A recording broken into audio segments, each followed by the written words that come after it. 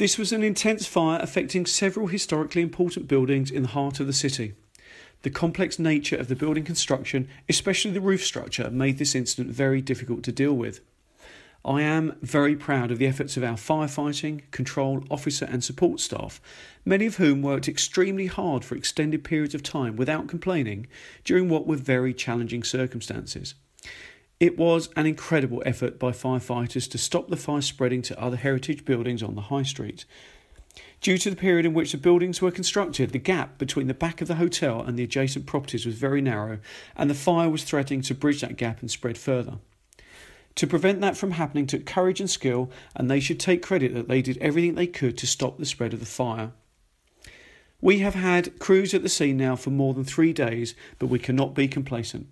We will continue to dampen down hotspots, check for potential reignition and support the demolition process for as long as is necessary.